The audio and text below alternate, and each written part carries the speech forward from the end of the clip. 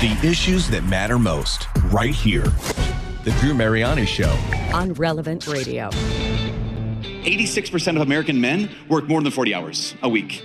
And 66% of American women work over 40 hours a week. We work a lot. Even though since 1950, the average American has increased their productivity by over 400%.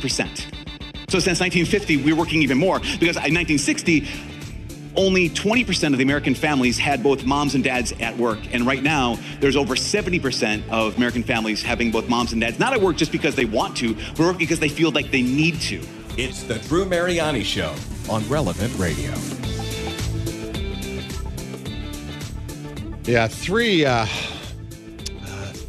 boy, that was, I think was it Father Michael Schmitz? I'm trying to recall. I was about to go in another direction, but I want to give him credit. He gave some of those stats in a talk he gave last year. I think it was Focus, their Seat Conference 23. And you can watch the whole video there on their YouTube channel. But he talked about the dignity of work, and yet the stark reality that so many people, hate what they do. Do you hate your job? You're like, Drew, I can't wait to get out, another hour to bank, or you're maybe in your car right now saying, you have no idea, I'm counting the days down to retirement. I don't know. Work, if you hate it, I think it'd be a 4-letter word, right? It really can. It's horrible. But gosh, if you find what you love, work is just quite the opposite. And there's so much going on right now. I think we're living in a different time. There's so many changes happening in our society on so many levels. I think it's hard to keep track of them. One of those is how we work. The pandemic had a fundamental impact on that. Before the shutdown in March of 2020, you'd get up, get into your car, fight rush hour traffic, get to the office, or the shop or the factory or wherever you were going. There was a routine for a lot of Americans, just like getting back into the car and driving home in rush hour. A lot of you hung out with me. Well, the shutdown changed a lot of that. And right now, a lot of people are working from home, and they want to stay working from home. I know several people who I've spoken to who say, I want to change my job. For example, one guy I know, he makes a 6-figure salary. He's in finance, right? He works for a Fortune 500 company. And he gets to work out of Chicago. His company is in San Francisco. And he says, I'm going to quit my job. I said, you're going to quit your job? I said, 6-figure salaries aren't easy to come by. He said, I'm going to try to find another one. He says, but, this company wants to bring everybody back to the office. So I don't know. I want to make sure I work from home because he's working remotely. He might have to fly out every once in a while. And I'm thinking, that's such a crazy mindset. Stocks in Zoom soared during these online meetings, and Zoom changed a lot of things. Pandemic ended. People didn't rush back to the office, right? They don't want to go back. It's kind of nice to stay from home and maybe multitask. We're seeing a huge impact right now in commercial real estate. Elon Musk warned about that about a year and a half ago. A lot of these buildings are empty. They're being turned into apartments and other things. But also impacting how younger people look at work is changing. People just don't want the hassle of the commute. Are you willing to make less and stay home, or go in the office and make a little bit more? I thought we could unpack all this. This is just some of what we can dive into today. And I'd love to hear from you too. Feel free to join me. The number to get into the studio is 888-914-9149. 888-914-9149. I'm joined right now by Bruce Lachenauer, the founder and managing partner of the Gaudium Group, an executive search firm that you can find at that website, thegaudiumgroup.com, Gaudium group.com. Bruce, good to have you back. Good afternoon. Drew, good afternoon. Always a pleasure. There's so many directions we can go in here. I was thinking about this earlier. I've been tracking a lot of different stories where there are people who prefer to work from home. There are people who are being fired and going online with that and kind of talking about no job. Hey, no shame. I don't care. A lot to get into. Let's start here. A lot of people look at work as making up the entirety of their lives, or they love it. It's a mission. It's a passion. Others look at it like drudgery. They go to the old salt mine. As Catholics, how should we look at work? What's the proper attitude to have towards it? Let's start maybe with that foundation. We can talk about some of these other things. Sounds great, Drew. Sounds great. I have to give credit to a mutual friend of ours, Andreas Widmer, who has written about this and talks about work in a way I had never heard before. Because, as a practicing Catholic, I went to Harvard Business School. I was thinking, okay, and then we have our little ethics class, and there wasn't any unity of life in that. It felt like something separate. Yeah. And it also felt like, well, gee whiz, either you have integrity or you don't. You're going to live out your life in that manner or not. What Andreas says is really beautiful and insightful, I think. And he said that think about the simple concept of business, Drew. You sell something to a client, they pay a price for it. It costs you something less to produce it. And the difference between that, the price that they're paying and what it costs you, is value you've created. So business is about creating value. And this is value that didn't exist before you or I existed in the workplace and created that value. So business it can be seen through the supernatural light of co-creating. If you think about back, in Genesis, when God says to go out and multiply and conquer the earth, and that's kind of what we've done with all the innovation and all the things that we've produced. But I like that way of thinking about work as creating value. The other thing that I really like is this servant leader mentality or way of thinking of things. Because our Lord comes and he washes the disciples' feet, and Peter says, no. He says, no, yeah, I have to do this. Okay, washing that one my feet, my head. The servant leader who comes and asks his clients, what can I do for you? How can I help you? Finds ways he can help his client. It turns into a competitive advantage. The same is true with that same leader, Drew, within his own company. If he is talking to his peers and his subordinates, the people that work for him, he or she, and saying, how can I help you? How can you grow? What can I do to help you in your professional journey so we can all create value for our clients and for our colleagues? That's beautiful. It creates a culture, Drew, where that company is going to be unstoppable. And there are examples of companies like that. So work, in addition to sanctifying ordinary work. No, so, I think it's a great place to start. We're living in a little bit of a different time. We're witnessing, I would argue, a seismic shift in the American workforce and their expectations. Post-pandemic, Bruce, there was this clarion call for not just flexibility in location, but a lot of people want to control over when work happens. And now I know a lot of employers are like, hey, we want you back in office, right? We want you back here. And there's been research done on this. I think the verdict's in. I mean, these flexible work schedules seem not to decrease productivity. People feel like their depression's eased. They're not burning out as fast. But they're also not getting raises either. The guy that goes to work, the woman that goes to work, seems to statistically get more money. Break it all down for us. Where are we right now? Has the workforce changed, or are employers now saying, hey, I got these empty buildings, I want you back in? Well, Drew, there is value to having those workers together, especially for the younger workers, people younger in their career that are still learning and growing. And from that culture perspective, you have to be there with others to kind of drink in the culture. It's hard to do it through a screen on Zoom or Meet or Teams or what have you, to really understand what behaviors, work, what behaviors are acceptable, what behaviors move things forward and create value in this company versus other companies. So let me go. I'm an economist, Drew. My undergraduate degree was in econ, and I still love that topic and like going into it. I think we're in flux on this whole dynamic of going back to work. The market's going to determine where we end up. And as you said, I think there is a strong pull by the labor talent to want to stay, to work remotely and have flex hours, all those good things, which makes sense. I mean, if you can go and see your kids' volleyball game and what have you, and yet get your work done and do well, you'll be more productive, you're not commuting, et cetera. The cost of that, though, so on the good news is, too, the church has got a lot of writings from JP2, who wrote a whole encyclical on work, to Pope Francis. But what Pope Francis says, and I like it, because this will pull out the issue I think that we're missing, is you've got to be together so that people can grow. And it's kind of the way that we're wired. So Pope Francis said that work should be a setting for rich personal growth, where many aspects of life enter into play: creativity, planning for the future, developing our talents, living out our values, relating to others, and giving glory to God. We're human beings. We thrive on interacting with other human beings, and it's tough if you're looking at a screen in a cubby in your house, 24 hours. 8, 10, 12 hours a day.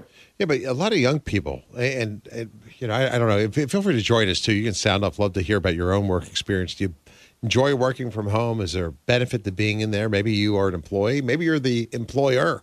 Have you seen a decrease in productivity, an increase in it? Young people are starting to insist on working from home. And yeah, I'm with you. I kind of, I broadcast from a studio. I could do this show from anywhere in the country if I want to do it. I could do it from my home office. I could do it but coming in and having my producer, my call screener, and all my team around me, it makes such a big difference. The dynamic here, seeing other people, praying together. I mean, I don't know. It's energizing, and I think there's something a little bit different than if I'm, sitting in a hotel room or an office or somewhere else because the show's on the road or I decide to do it remotely. Yet this next generation, and I shared that story while you were in queue here, about the guy I know. He's 30 years old, 32 years old, works for a Fortune 500 company, makes good salary, and he doesn't want to go into the office, so he might look for another job. People are starting to insist on that. Is that a good idea for them? And maybe it's good for some people, not for others. I don't know. I think you're right, Drew. I think it's good for some people and maybe not as good for others. Your friend, how old is he? Yeah, he's 30 or 32. The guy was talking to me. Yeah. He was telling me about a situation. So if he was 22, I would say that would be career suicide. Yeah. That you're not going to grow as much as you could. I had a young friend who I've coached as he graduated from college, working for a large financial services company, a great company, and their culture is fantastic because their culture is all about relationships. Yeah. Now they're moving towards going in 50%. And what he does is he reaches out to people to say, I'd like to sit down with you and chat with you. And because that's their culture, they do it. So he is going to grow rapidly.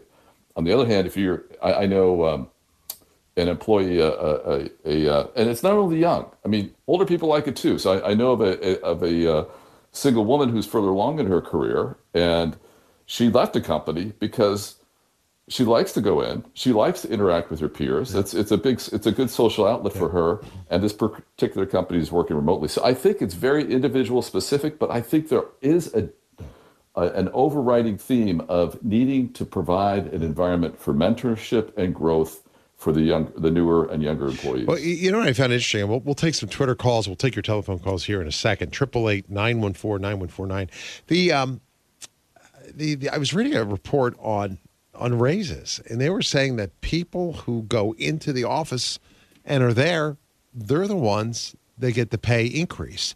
It's the person that is working remotely that kind of gets looked over, and the hybrid worker kind of falls somewhere in between. What is it about that? Sometimes familiarity breeds contempt. They have that saying, if you're around there, oh, it's just Bruce, it's just Drew, right? Oh, the person who works remotely and they see occasionally but still performs. Wow, he's something special. Or is it the opposite? Is the guy that comes in, Bruce and Drew, who are the soldiers, we're going to promote him. We're going to give him a bigger bump this year. How does it work in the psyche of the employer regarding those who decide to work remotely? And what's that data, reveal? See, it's not only compensation, Drew. They get raises or bonuses that are better than those that don't go into the office, but it's also promotions. They're more visible. We're human beings. We interact with people. If you interact skin to skin, face to face with somebody, it makes a different impression than if you see them, as one of several boxes on your PC monitor. So I think it's human nature, Drew. I don't think you have to go that deep. That the more you see and interact with someone, we also enjoy that. I think you start to like the people, and people promote and give bonuses to people they like. I like that. Maggie's on Twitter. If you want to send us a post on X, it's at Drew Mariani Show. You can sound off there as well. If you want to join us, I'll go to the phones in a second at 888-914-9149. Maggie, what's coming in? Yeah, Bruce, we got a tweet from Edie. She says, I want to retire, But I'm a 70-year-old widow, so I still have to support not only myself, but also my 43-year-old son who can't make enough money on his own.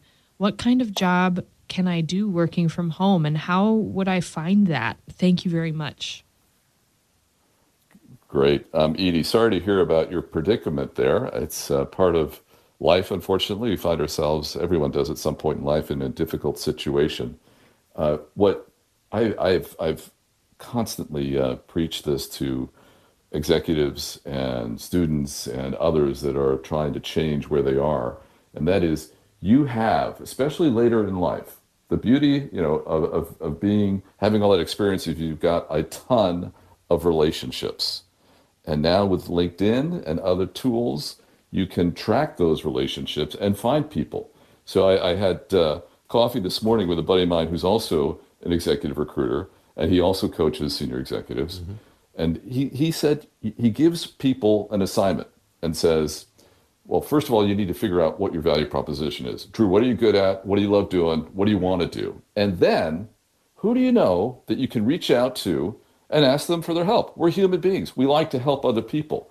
We've been helped along the way, and I know I have been helped along the way, and I feel an obligation to help others along the way, because it's very easy for me, because I've got that wisdom and experience to share things with them.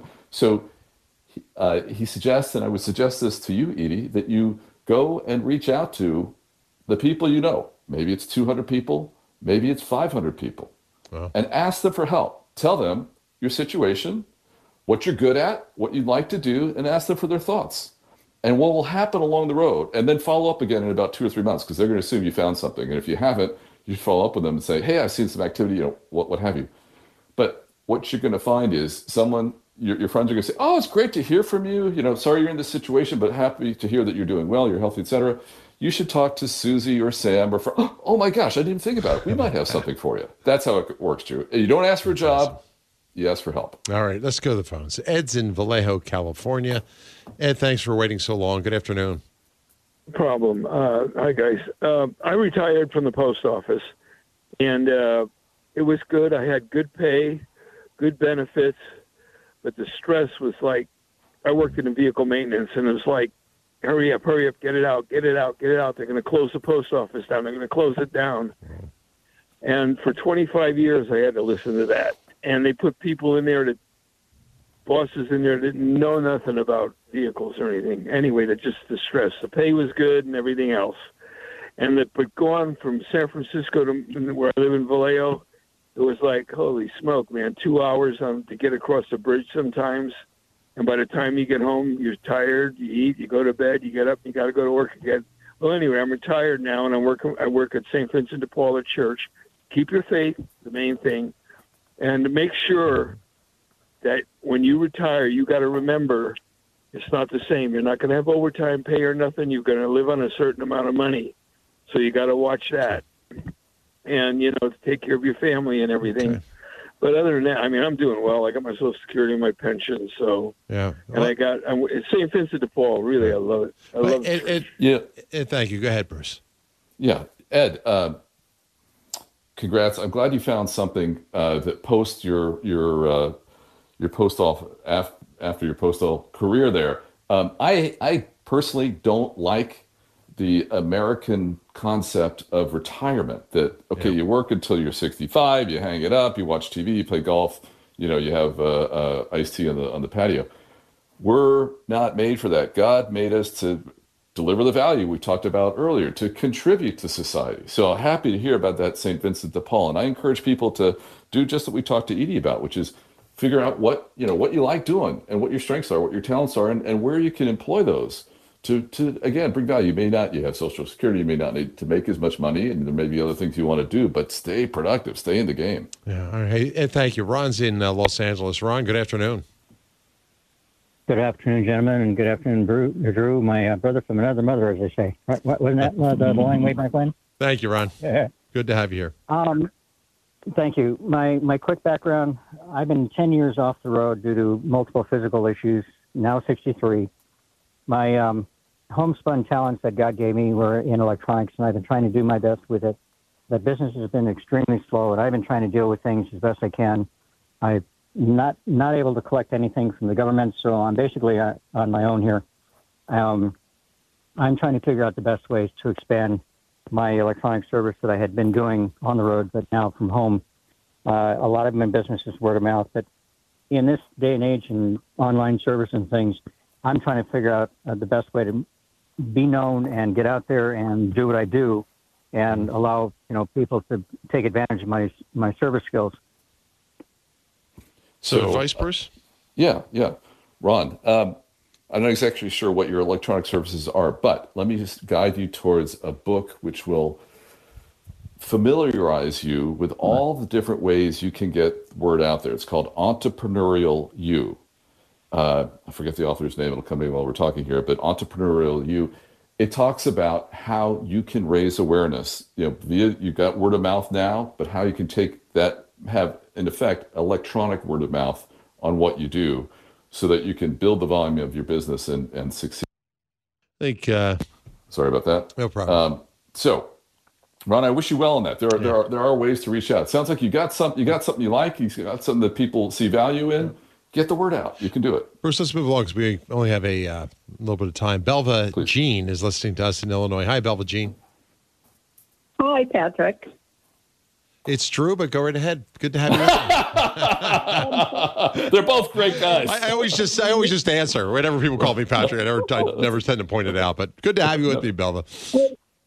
I'm sorry. I know it's you, but my mind is always on Patrick. I wake up to him. That's great. And anyway, I wanted to make a comment regarding remote workers. I myself am a 70-year-old remote worker, and I work with a team of people that all work remote, and we are highly productive.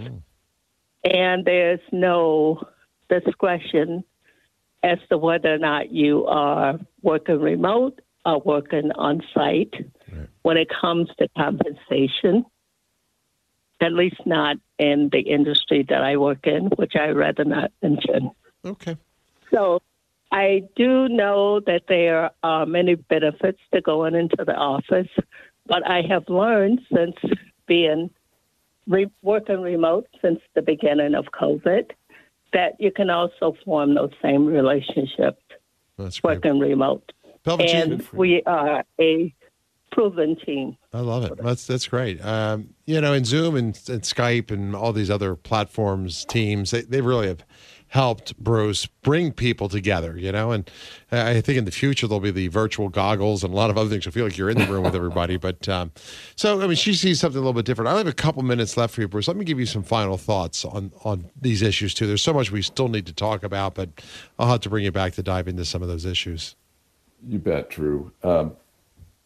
Lots of issues that we discussed, but I think the message to our listeners is to reframe the way you think about work, and it's great. And take advantage of whatever you have. I mean, Belva, they're great. She's got a relationship with her team and it's all virtual. They're killing it. Fantastic. But the key thing, Drew, in being happy, as we talked about with what you do, is I think twofold.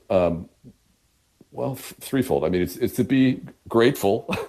Grateful people are happy people, but as important is to find out what are you good at and what do you like? What are your passions? And pursue those and look at it through the lens of our faith, which is God put us here to co-create, to help build whatever we're building or whatever we're doing, and to do that with an eye towards service. As our Lord served, he came to serve, serving your customers, your clients, and your colleagues. And Drew, I think you'll be happy, even if it's a tough environment. If it's a tough job, hey, there are jobs out there. The economy added 3 million jobs last year, 350,000 new jobs in January. There are opportunities. Now, we can go to that more on some other show, but don't think that if you're not happy, and because it's not playing to your strengths and it's not a passion of yours, make a move.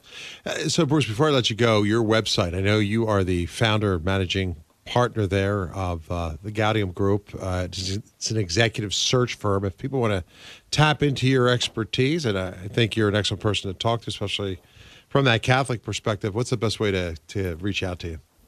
thegaudiumgroup.com. It's Bruce at thegaudiumgroup.com. I didn't put Lachenauer at thegaudiumgroup.com. I think it would have broken a keyboard, Drew. It would have been a little harder to spell. That sounds good. All right, Gaudium, Gaudium Group.com. Check it out. The Gaudium Group. Joy and delight. Hey, Bruce, thank you for your time. I appreciate it. I look forward to next time we talk. Drew, my pleasure. Always. Thank you. That's Bruce Lachenauer. Check out his website again, thegaudiumgroup.com, Gaudium Group.com, especially if you are right now as an executive and you're looking for a position. I think Bruce got some great advice, and you can tap into that. It's bottom of the hour. When I come back, I want to address another issue that has come up. I mean, I am always concerned when I hear world leaders threaten the use of nuclear weapons. And maybe you're just joining me. We just heard some very troubling news from Vladimir Putin, where he sent out a warning to NATO, to the West. He's threatening nuclear war, the destruction of civilization, if intervention with boots on the ground takes place with Ukraine. I'll tell you what the rest of the world is saying about that, and we'll talk about a simple solution to disengage that. I think it was given to us decades ago. I'll be joined by somebody who can share with you something that I think will have a profound impact. Stay with me. The hope lives here. The Drew Mariani Show on Relevant Radio. Hey, looking for a new job? How about one that offers opportunities for spiritual, social, and charitable growth? Our sponsor, Catholic Order of Foresters, is hiring new agents today. Visit relevantradio.com/Forester. An Illinois Life Insurance Society, not available in all states.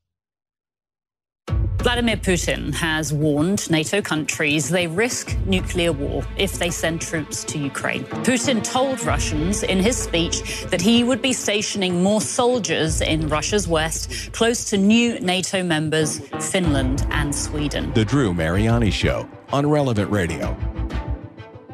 Yeah, I shared earlier that Vladimir Putin has threatened once again to use nuclear weapons against the countries that he perceives to be his enemies. And he told Russian parliament in his annual address to them, he said this.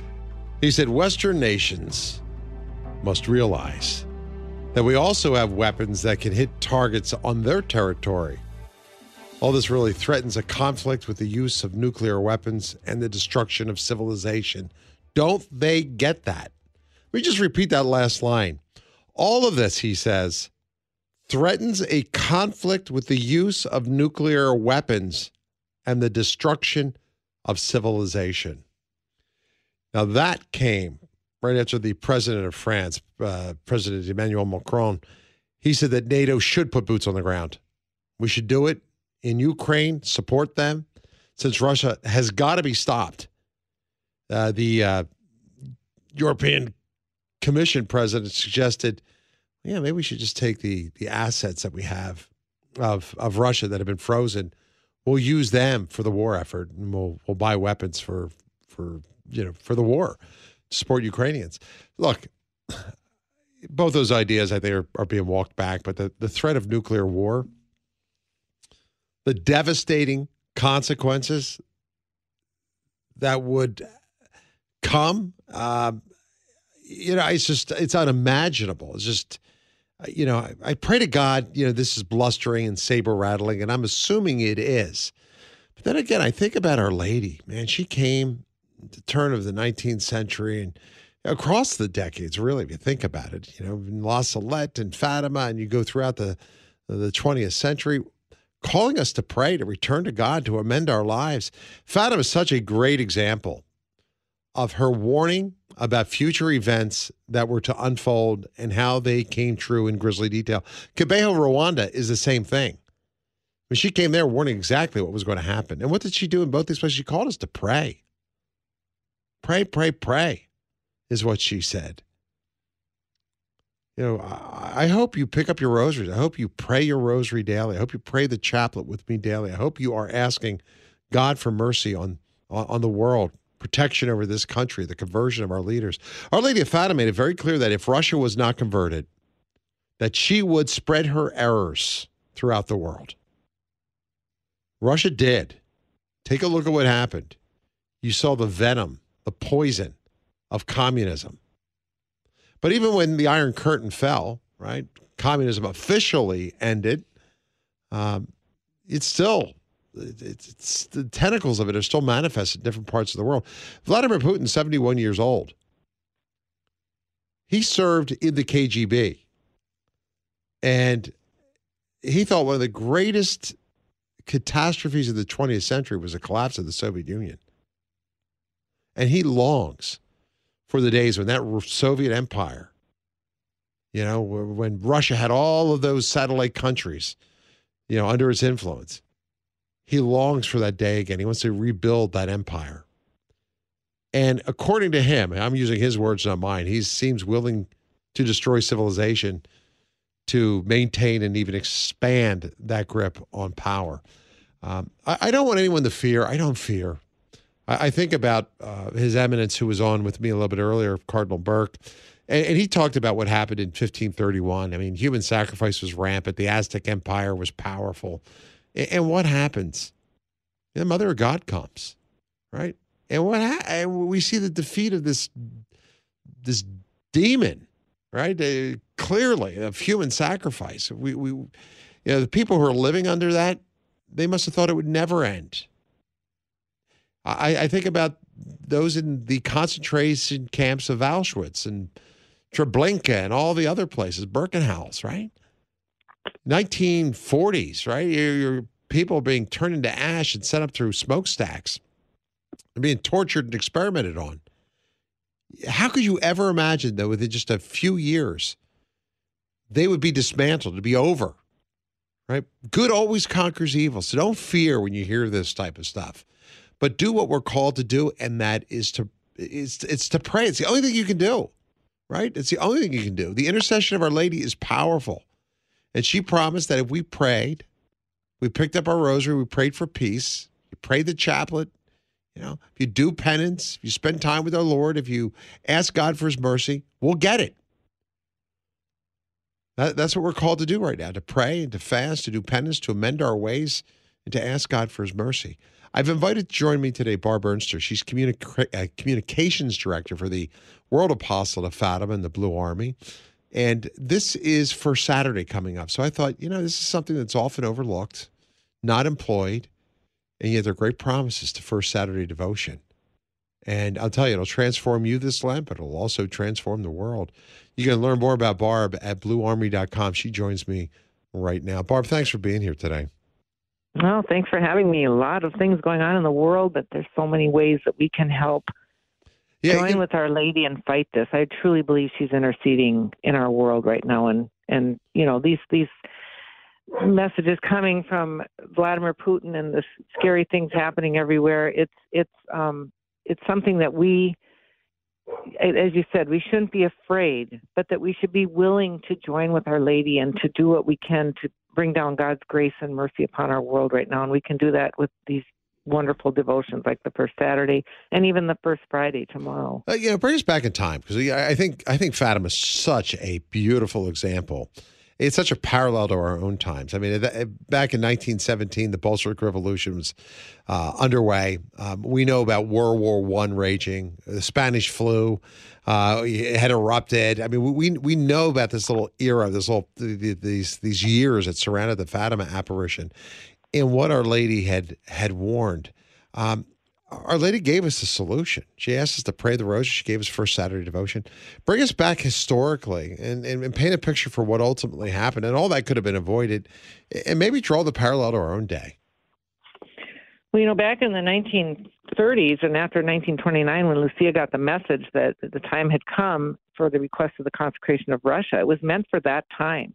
1929 was, right before the war was going to break out within 10 years. So the church had 10 years to listen to her. And when it wasn't happening, she kept appealing for the spread of the devotion to the Immaculate Heart through the First Saturday devotion. And she said Our Lady had told her whether there was going to be war or peace in the world depended on the practice of this devotion. And that, she promised to postpone the scourge of war if this devotion was spread and practiced. And the church did not approve it until 1939, after the war had broken out. But Lucia had worked so hard to get it spread anyway, and she would often throw up her hands and say, all I can do is pray and make sacrifice. And that's kind of how we're at today. We don't know what the church will do. We don't know what President Putin will do. We don't know what our own country will do, but we can certainly join with her and make these sacrifices and pray our rosaries and trust. And one of the things I always say, we're in the time of Lent. Our sacrifices can mean nothing unless we're joined to the sacrifice of Christ on the cross. That was something that St. Faustina said. Yeah. And when we join to the sacrifices of Christ on the cross, it has the power to appease the divine wrath. I mean, Our Lady had told the children that war was a punishment for sin. We have a very sinful country. This country is turned away from God, pushed him out of the public square. We are trying to steal God out of the souls of our very children, and we're exporting that around the world. God may be using Russia to chastise us. We don't know. Yeah. So we should take this very seriously, but we should take seriously that Our Lady also intervenes. During the third part of the secret, we show the angels about to strike the earth, and it's going to light the earth on fire. And Lucia even had a vision of what a nuclear war would look like. Whoa. But Mary holds up her hand and stops the angel, and then you see all these people walking to the cross. So we need to be those people that are willing to go all the way to the cross and join with Christ. And what's happening? The angels are picking up the blood of the martyrs and sprinkling it on those making their way to the cross. Well, that's us. We're being strengthened by the blood of the martyrs of the 20th century, and we should be happy and proud to be part of this army that Our Lady has called on her to help her. So I never knew that she had a vision of a nuclear war. What did she say? How did she describe it? What happened? Well, it was right before she wrote down the third part of the secret. She actually saw what would happen when the angel struck the earth, and it looked like, the clouds and the elements and, hundreds of millions of people killed and buried, whole cities buried, and the clouds and the waters, lifting up out of their elements and swallowing whole sections of the earth. I mean, it was terrible. It could have been a comet striking, but it sounded very much like a nuclear war, a nuclear strike. So that's what she saw before she wrote down the third secret. Well, it kind of makes sense in some respects. And I think that's probably what she did say. Of course, it could be a comet, but you take a look at, the rise of nuclear weaponry in the world and the ability to annihilate nations, another part of that particular prophecy. Boy, it should drive everyone to pick up their rosary, pick up their chaplet, spend time with the Lord, to pray, to sacrifice, to do penance, do whatever you can. Ask God for his mercy. And I think we're in a very special time. I do. I think God responds to these prayers, but we watch these global events, Barb, and then we just turn a blind eye and think, oh, that's really horrible. I hope something like that doesn't happen. And we go about and continue our life, kind of apathetically and blindly. I'm going to take a break. When we come back, let's talk a little bit more. Love to take a few calls for you. If you want to join us, the number to get in, 888-914-9149. I only have another 10 minutes or so left to hang out with you today, but it's always good to hear from you. And I want to fill you in on First Saturday Devotion. This Saturday is going to be the first Saturday of the month. And Our Lady asked for people to keep a special devotion to her on this day. And I know this might be new to so many people. I'm going to plug you into something that I think moves the heart of heaven and will certainly bring down great grace for you and for all that you pray for. That and more when I return. Connecting you to the truths of your Catholic faith. The Drew Mariani Show on Relevant Radio. Hey, today we'd like to thank Santi, who's listening in Maine, for donating his 1983 Jaguar XJ6. You can join thousands of other listeners in donating old vehicles, trucks, boats, and RVs by visiting relevantradio.com/car. That's relevantradio.com/car.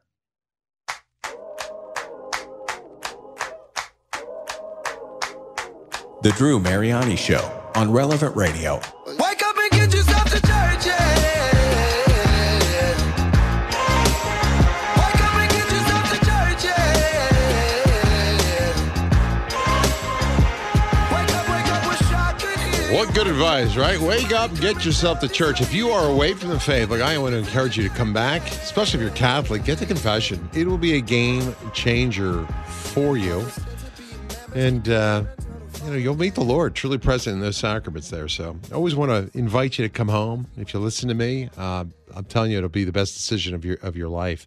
If you're just joining me, I was talking off air to my guest, Barb Ernster. She hails from the Blue Army. You can check out bluearmy.com. She's the communication director for the World of Positive Fatima. And actually, Barb, I think you're national director now too, I think. Am I correcting you? What's your new title?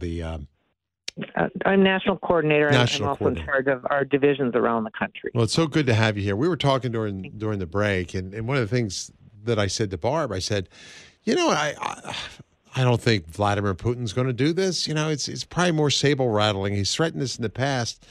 But in light of what Sister Lucia had seen, and in light of all of these other reported messages that often come and how the world's rejected God, your message kind of haunted me a little bit. Maybe God will chastise or punish the human race through Russia. And you said we have to take this seriously. And it's not just praying the rosary for the conversion of Russia and for protection. But to your point, whole cities were annihilated in this vision. It's so important that we get our hearts and our souls right with God. And if you're away from confession, get back. If you are in mortal sin right now, man, do yourself a favor. Get out of it, right? Eternity's a long time, and hell is real. And these messages, these events that take place, when I hear them, Barb, I said, we have such a tremendous opportunity to invite people not just to pray, but to amend their own lives. And, of course, we've got the first Saturday devotion as well. So I'll let you address what we were talking about, but also bring people through what Our Lady asked in Fatima about first Saturday devotion and what it would result in.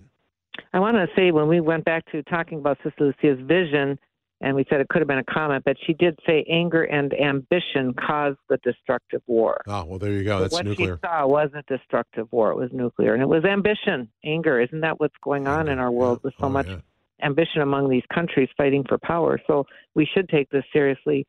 And what I love about the first Saturday devotion is it gets you to confession every month. That's the time. It's a good reminder that, Our Lady asked for confession because she needs our hearts cleaned out. We have to be cleaned out so we can receive the grace and God's movement in our soul so He can use us. I always say it's a wonderful reminder that it's time for confession again. And the more you go, I'm telling you, the more you're going to see. So you will never run out of things to confess. But you're letting God's light shine in your soul, and then you're being prepared. You're going to lessen your time in purgatory if you're spending time working on stuff while you're here on earth. Amen. So we're asked to receive Holy Communion. Now, this can be at a Saturday morning Mass. It can be at the anticipatory Mass, because you're offering the Holy Communion in reparation for the blasphemies against the Immaculate Heart. You're not offering your Mass. You're offering your Holy Communion. And so if you can't get to a Saturday morning Mass, but you can get to the 5 o'clock Mass and go then offer your communion at 5 o'clock at that Mass. Say your rosary, 5 decades of the rosary, and then spend an extra 15 minutes with Our Lady, keeping her company and meditating on the other mysteries of the rosary. And so, it's a very simple devotion, and it's a lot of people can get most of it done on a Saturday morning before you go out and do the rest of your shopping. I love to get it all done in one shot. You can get to Mass and confession, say your rosary. You can be done in an hour, But it's a beautiful way to honor the Immaculate Heart. And you're making reparation, Drew, for all of these blasphemies that really stem from the centuries-old schisms that have happened. Yeah. The first one with, between the Eastern Orthodox and the Roman Catholic Church, they don't really accept the Immaculate Conception the way we do. So you're making reparation for that. You're making reparation for those who don't accept the perpetual virginity of Mary, for those who don't accept her as Mother of God, Mother of mankind. These are ways that Protestantism also, diminished Mary's role. So we're trying to repair the body of Christ in these by making reparation for these, and we're repairing. And so that's one thing that we are looking at, over in Russia. Ever since this war started, the Orthodox Church is in chaos. There's many things happening where so many different Orthodox, they're leaving the Russian Orthodox church, and they're aligning with others. And so there's a lot of chaos going on there. So we have no idea what Our Lady's doing.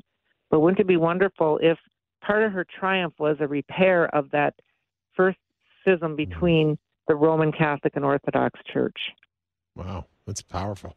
That would be fantastic. And John Paul II talked about that we're still one in one body, but two lungs of the church. Let's let's go through what we need to do this first Saturday for those who want to know. You receive Holy Communion, right, for 5 consecutive Saturdays. You go to confession. Yes. Recite the 5 decades of the Rosary on first Saturdays, and then meditate also on the mysteries of the Rosaries. What do you do? Walk somebody through who's just learning about this. And also, they may be in their car. They may be doing something else, taking a jog, taking a walk.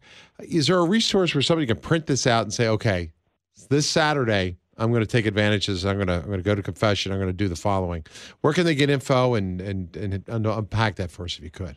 You can go to our website, Blue Army, and look at our How to Live the Fatima Message. The first Saturday devotion information is there. If you do 5 of them consecutively, because you're making reparation for the 5 blasphemies, you will obtain the promise that Mary had given us. We call it the Great Promise, that she would be with you at the time of your death with all the graces necessary for your salvation. And she said, those who take up this devotion will be like flowers placed by me around the throne of God, and loved especially by him. So she's promising this special merits in heaven, and that she's going to be with us, making sure we have all the graces we need for our salvation. But most of us who are devoted to Mary, who have consecrated ourselves to her, we do these every month. And this is something St. Louis de Montfort even called for when he was teaching people about the consecration to Jesus through Mary. He said, set aside a Saturday every month to especially honor Mary, and particularly the first Saturday. And so even before the first Saturdays were developed in the church, he was recommending this. And so to give honor to Mary on those first Saturdays, just like we give honor to the Sacred Heart, especially on first Fridays, we're making reparation to the 2 hearts. And because of that, we're drawing Jesus told Lucia that with these devotions, they're the magnet that will draw souls to him. So Mary is herself bringing the souls back to Christ through these devotions and through our reparation. We have to remember that reparation, we're repairing for the sins of others. And so it's a wonderful calling to be part of this and to take it up and do it. It's not that hard. Yeah. It's really not that hard. No, I agree with you. And I want to invite everyone to do it again. BlueArmy.com. Go there, type in the word First Saturday. It'll bring you to what you need to know. And again, we invite you to go to confession each month, receive Holy Communion on 5 consecutive first Saturdays, recite the 5 decades of the Rosary on that first Saturday. That's this coming Saturday. And just meditate for 15 minutes on the mysteries of the Rosary. A great promise is, all those actions are done with the intention to make reparation for the offenses committed against the Immaculate Heart of Mary. And I know God's going to hear this because, we started talking about how, good ultimately conquers evil and how prayer changes things. Our Lady in Fatima said this, didn't she? She said that in the end, my Immaculate Heart will triumph. So it really is a message of hope and not one of fear. Barb, we're going to give you the final thoughts. Well, God has given us Mary during this time, and she is so much more visible and prominent in the church and in our world, and she's interceding. And I think it's such a great gift to us that she is so prominently part of our world, and she is interceding, but we need to join with her. We can't just sit back and say she's going to do it all. She wants our help. Well, thank you for such a beautiful message and for sharing with us as you often do, Barb. I'm going to stop in the chapel. I'll say a prayer for you right now, okay? And remember us. Right. And I invite everyone, please consider First Saturdays. Go to BlueArmy.com. Until our paths again cross, kind of my deepest prayers. Remember, God loves you, and so do I. Have a great day.